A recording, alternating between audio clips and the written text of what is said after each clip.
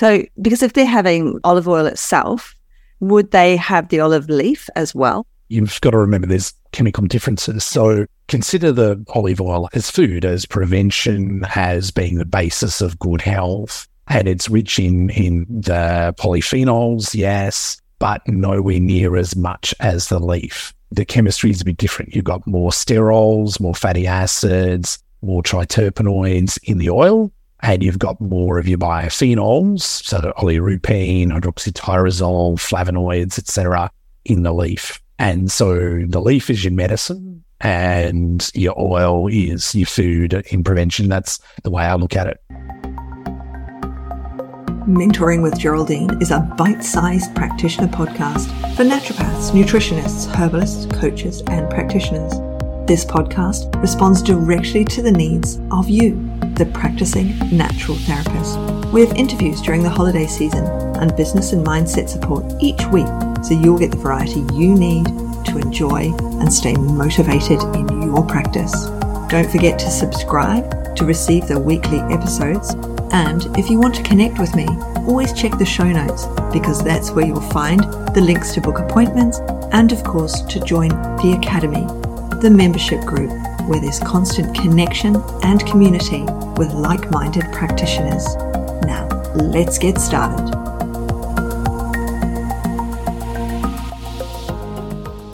Hello, everyone, and welcome to Mentoring with Geraldine and the Bite Size Podcast. How the devil are you? So I'm very excited because we're getting to talk olives and olive oil and yummy olives, and olives are my favorite food and olive oil is my favorite oil, with Ian Breakspear. And he is definitely the man in the know about olives. And it seems a bit strange, in a practitioner podcast to be talking about olives, but actually it's not. Because when our clients come to us, we're talking about food, we're talking about what they eat. And back in the day, because I grew up working in Italian restaurants, right? I waitress, and they always used a ton of olive oil. They didn't use anything else. And then it was like, oh no, you can't use olive oil. The smoke point. But they were just like, we're using olive oil. We don't care. We're going to keep using olive oil. That's what mum used. I can't not use olive oil. And thank goodness they kept doing it, because then we had all this smoke point discussion, and it just goes on, doesn't it? So I finally have someone who can give us the lowdown on the olives and on the olive oil and all the things we need to know to share with our clients. Ian, thank you so much for coming in and talking to us. Yeah, pleasure, Geraldine. It's any opportunity to talk about this passion of mine, which relatively recent passion, but definitely something I've delved into quite a lot over the last couple of years. I mean, I love olives. In South Australia, we have lots of feral olive trees. So I go for a walk. There's a linear park where I go for a bit of a walk, and it's just covered in feral olive trees. A couple of seasons ago, we were at a friend's house, and the grandfather, he had olive trees in his back garden and he wanted to get rid of them. So he's like sawing off these branches, and we're stripping the olives off with buckets and buckets and buckets of olives that then Nonna had to process and all the rest of it. But there's different qualities, different types. And do tell us, what sort of olive should we be eating? Is there any difference between the extra virgin, the light, the dark? Yeah, great question. So I think broadly speaking, we obviously have to consider first the olives as table olives to eat. We have to consider the oil, and we have to consider the leaf, because all of them offer some beneficial effects, either medicinally, food-wise, or a mixture of both. So in terms of olive oil, there's so many myths going around, as you said, the smoke point, around colour, all those kinds of things. And I was lucky enough just before COVID hit that I went down and did a 2-day training with Modern Olives in how to actually judge olive oil through taste, smell, all that kind of stuff. It was only 2 days of training, so basically it taught me the basics to be an amateur, and that's pretty much it. But, one of the things I learned in that particular training was that things like colour don't play a role in the judgment of the olive oil. So, for instance, when olive oil is being officially graded by groups like the International Olive Council, they use little cups that they put the oil into that are either coloured blue or coloured red to disguise the colour of the oil, so that it doesn't influence the judge's decision on it. So, yeah, colour's got absolutely nothing to do with quality. It comes down to the taste, the smell, the feeling of it in the back of the throat, the texture of the oil. If you've ever tasted a poor quality oil and then a good quality oil, you'll know that kind of waxiness of the bad stuff versus the smooth taste and feel of a good olive oil. Yeah, absolutely. But so interesting about the colour, because when I'm you're in the supermarket. So in New Zealand with milk, totally different product, obviously, but the milk is in closed containers. It's a coloured plastic. So no sunlight can get to the milk because that degrades the milk. And so when I was there recently, my son was like, I feel I'm buying a bottle of bleach because it's the same bottle you'd buy your bleach in Australia. And when we're here, we're buying olive oil. Some are in cans, some are in dark green, some are in brown bottles, but some are completely clear in the white bottle. And they're saying, look at the colour sort of thing. So what should we be buying them in? What sort of container should we be getting them in? Well, absolutely ideal is something that completely excludes light, because light, oxygen, and heat are the main things that can degrade it over time. So if you've got a dark coloured bottle, that's probably your best. Cans are useful if you're using large amounts there. If you're buying those big 5-litre cans and you're using a lot of it, cooking for a big family or doing a restaurant or something. But the problem with it for smaller families is that you have it open for a long period of time. So it's exposed to the oxygen, for a long period of time. So in actual fact, if you're just 1 or 2 people cooking for yourselves, you're better off with a bottle, 750 ml, 500 ml, thereabouts, so that it's open for less time. And you should ideally use a bottle from start to finish, opening to finish, 4 weeks, no longer than that, ideally. Right. Well, I mean, I know not to leave it in the fridge or do anything like that. So I've got that one covered. What about the sort of for health-wise, there's that 2 tablespoons or more a day. Does it have to be extra virgin? Can it be, what sort of olive oil are we looking at? We're definitely looking at extra virgin olive oil. So for a lot of people, they don't know the difference between all these different grades of olive oil out there. There's, refined oils, there's natural oil, there's all these kind of marketing terms that are applied, but extra virgin olive oil is really the only one that we should ideally be consuming.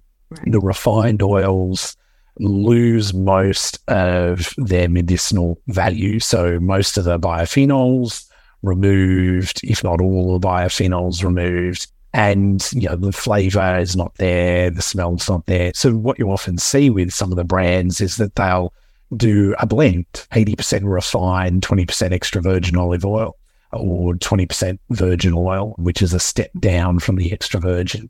So yeah, definitely the extra virgin olive oil, but then actually knowing what is truly extra virgin, what is not, is one of the problematic things, because a lot of surveys and testing that has been done in Australia or overseas, etc., shows that reasonably high percentages, 20%, sometimes up to 50% of those claiming to be extra virgin aren't. They don't meet the official definitions in those countries for that. So yeah, you've got to be a little bit careful on that. So if you're looking at a big producer, a big brand, you want to make sure that they're properly certified. So in Australia, you're looking at a certification from the Australian Olive Association or the Australian Olive Oil Association, and you'll see those little markers on the label. That's not to say that smaller companies and smaller ones that don't have that label are not good. They can still be, because obviously, it costs a bit to get the certification. And if you're looking at a big supermarket brand, you want to have that certification. Yeah, because I either buy mine at the market from the person who's produced it, or I buy it from the supermarket. And my last one is a can. I've got a can in the pantry. I'm going to go and check. I wonder how old. I'm sure I bought it not that long ago, but it was certainly more than 4 weeks ago. Yeah, I might bake or something with it. So I need to get on and get some fresh.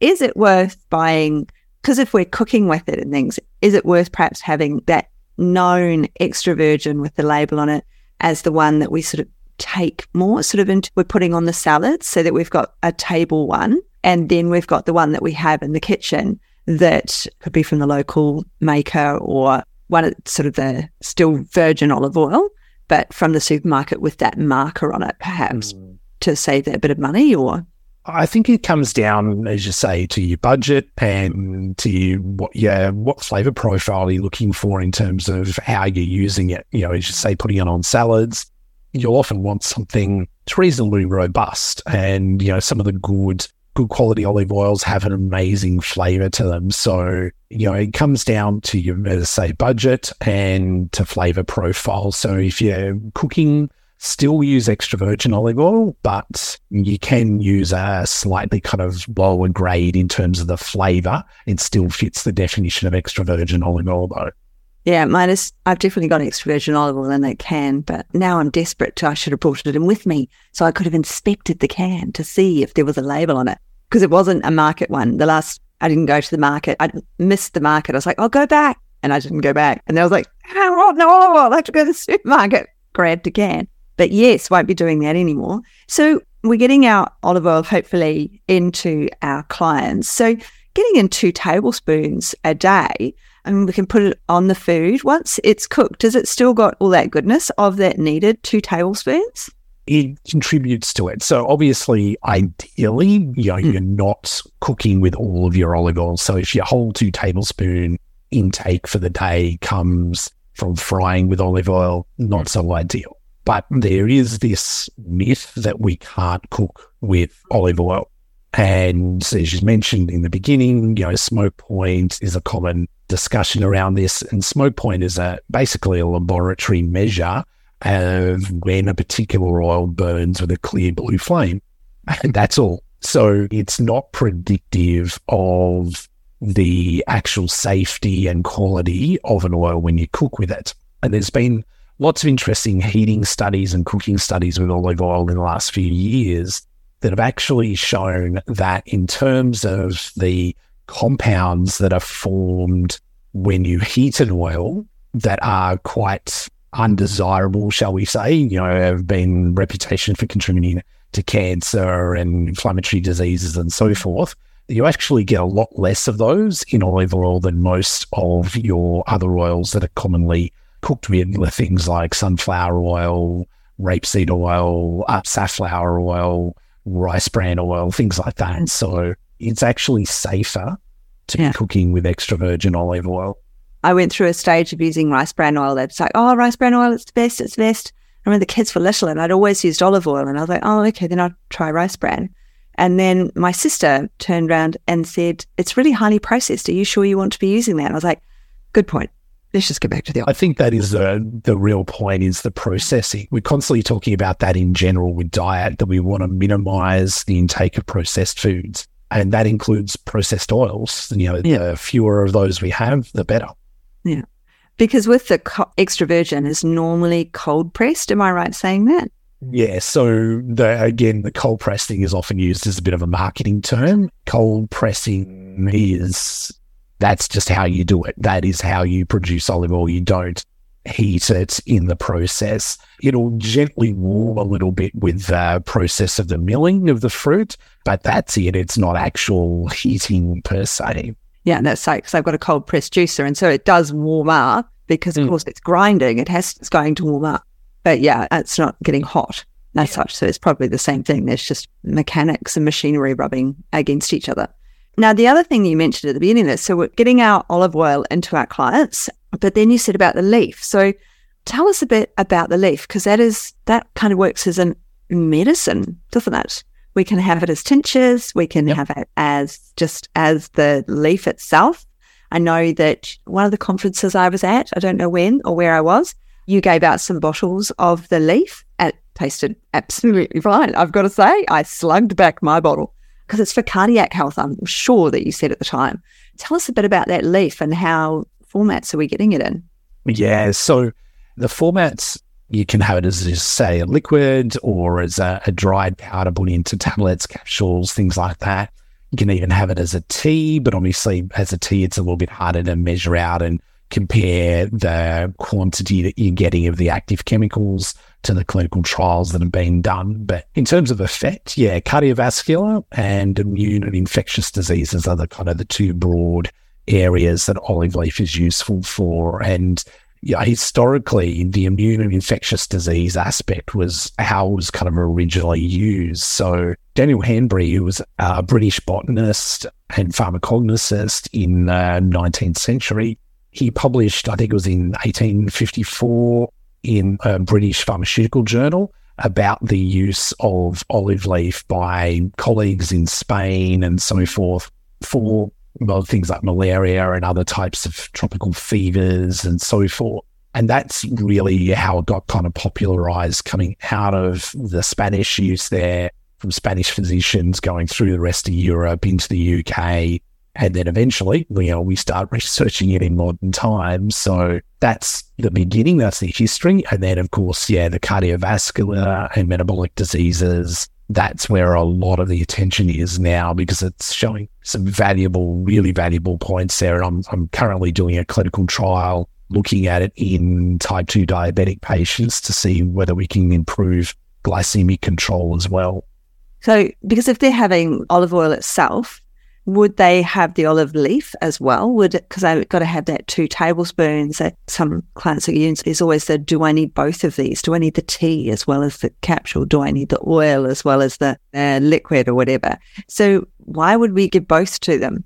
You've got to remember there's chemical differences. So consider the olive oil as food, as prevention, as being the basis of good health. And it's rich in the polyphenols, yes, but nowhere near as much as the leaf. So the chemistry is a bit different. You've got more sterols, more fatty acids, more triterpenoids in the oil, and you've got more of your biophenols, so oleuropein, hydroxytyrosol, flavonoids, etc., in the leaf. And so the leaf is your medicine and your oil is your food in prevention. That's the way I look at it.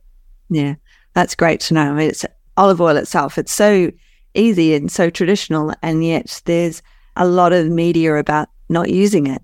The smoke point, you can't cook with it, you can't do this, you can't do the other thing with it, go and get something else. And there's a lot of, I know very little, for example, about coconut oil, although it's touted a lot because it's got its high smoke point, something that's going to leap into my diet, even though having grown up in Auckland, it's huge Polynesian community, a lot of Polynesian foods that I grew up on. So, but still didn't really have coconut oil as such. It's really interesting how things have come into our diets, whereas the olive oil, South Australia, we're just surrounded by trees. There are feral trees everywhere. There's acres and acres of them properly planted to do everything with. We are olive oil central. And almonds, big one. They're great to have, but all these other oils, it's really hard when we're talking to our clients to get them to change their diet. And sometimes remembering the simple things like olive oil, salt, pepper, these really simple, the condiments really is what we have to get into them. Yeah, exactly. And I think also remembering too that, for some patients, things like olive oil, they're not accustomed to using on a regular basis. So there's a barrier that we need to work through there. But also for some patients, the cost, these refined oils that are commonly available in the supermarket, they're exceedingly inexpensive. So we've got to ensure that the good quality oil, good quality extra virgin olive oil is accessible financially. And one of the advantages we've got in Australia is we can grow olive trees and produce good quality oil, which means paying for the transportation from overseas, worried about the storage and the degradation that can occur over that time frame. So we can actually get some really good quality oil compared to, for instance, in the UK, where it's going to be 3-5 times the cost a lot of the time. Got a patient in the UK at the moment where, just trying to organise for them to get good quality extra virgin olive oil has been a little bit of a challenge. Right. You wouldn't think about it. It seems so normal. And when I think now back to when I was living in Cardiff, I was in halls of residence with lots of Greeks doing their Masters of Nursing. And then their mothers and they would come and visit and they'd bring oil they bring olive oil with them for them. They'd bring all sorts of food that they'd made and all sorts of things, but they brought olive oil. And then they'd say, let's go to Greek church on Sunday. I'd be like, oh, I'm not really into that. They're like, no, they'll feed us. The students. They're very good at feeding people. I remember that. But there would be the olive oil, and they would, of course, ship it to themselves. And I never even thought about it. It was just like, I lived there for years and years. But of course, I was going through I have to use this oil, it's better for me. I have to use this oil, it's better for me, because I just didn't know. And of course, there wasn't, as much research coming out and as many people touting and getting us to understand that olive oil is the oil we should be using. So, well, I've got lots to think about, and we've got some, and as practitioners, we have to remember to really nut down with our clients to some of the basics that they're doing, and that does include the olive oil, those condiments that they're having. I've got, 1 second to tell my story of when I was a student. I said to the client, I said, what do you have for lunch? I said something about salad for lunch. Anyway, so she said she has tomato, pickle, and lettuce for her lunch. And I said, oh, could you put vinegar and olive oil on that? And then she said, oh, okay. And then I saw her the next time, and I looked through my notes. So I said, how did you go putting your olive oil and extra virgin, so your olive oil and apple cider vinegar on your salad? And she said, I did try, but it just made the burger bun really mushy. She was describing a burger that she got from the Golden Arches every day for her lunch. And I hadn't really understood and asked the question well enough. And so now I am considerably more particular about how I ask very diary information. Yeah, it's amazing those little clinical lessons that we all get through. Yeah, so I can tell you that putting olive oil and vinegar on a burger, it just isn't going to work for your clients. You're going to have to get them to get rid of the bun. Would agree. So I think we'll leave it there. But thank you so much for coming in. It's really good to know which ones we should be using and how we should be using it with our clients. And to get them to change some of these basics are really going to help them overall. Yeah. And I think remembering too, for the clinicians, the Olive Wellness Institute has a range of resources, both for health professionals, but also for the public. So access to journal papers, access to reports about Mediterranean diet, about olive leaf, about olive oil, etc. So it's a really good resource for people to use. Yeah, don't forget it. The link will be in the show notes, peeps. So just go to the show notes and you will find the link to that. And there's also recipes in there I have found, which I have used, and they're very nice. Yeah. So lots of resources in there. Have you got anything else? Have we missed anything when you wanted to share? The only thing I'd like to share is something came up from Leandro, who heads up Cobram, and he gave me a tip to combine my two favorite things in the universe, which is chocolate and olive oil. And as it turns out, if you dip some, even just average quality dark chocolate in extra virgin olive oil, just dip a piece in extra virgin olive oil and taste it. It's so super smooth and almost like a milk chocolate.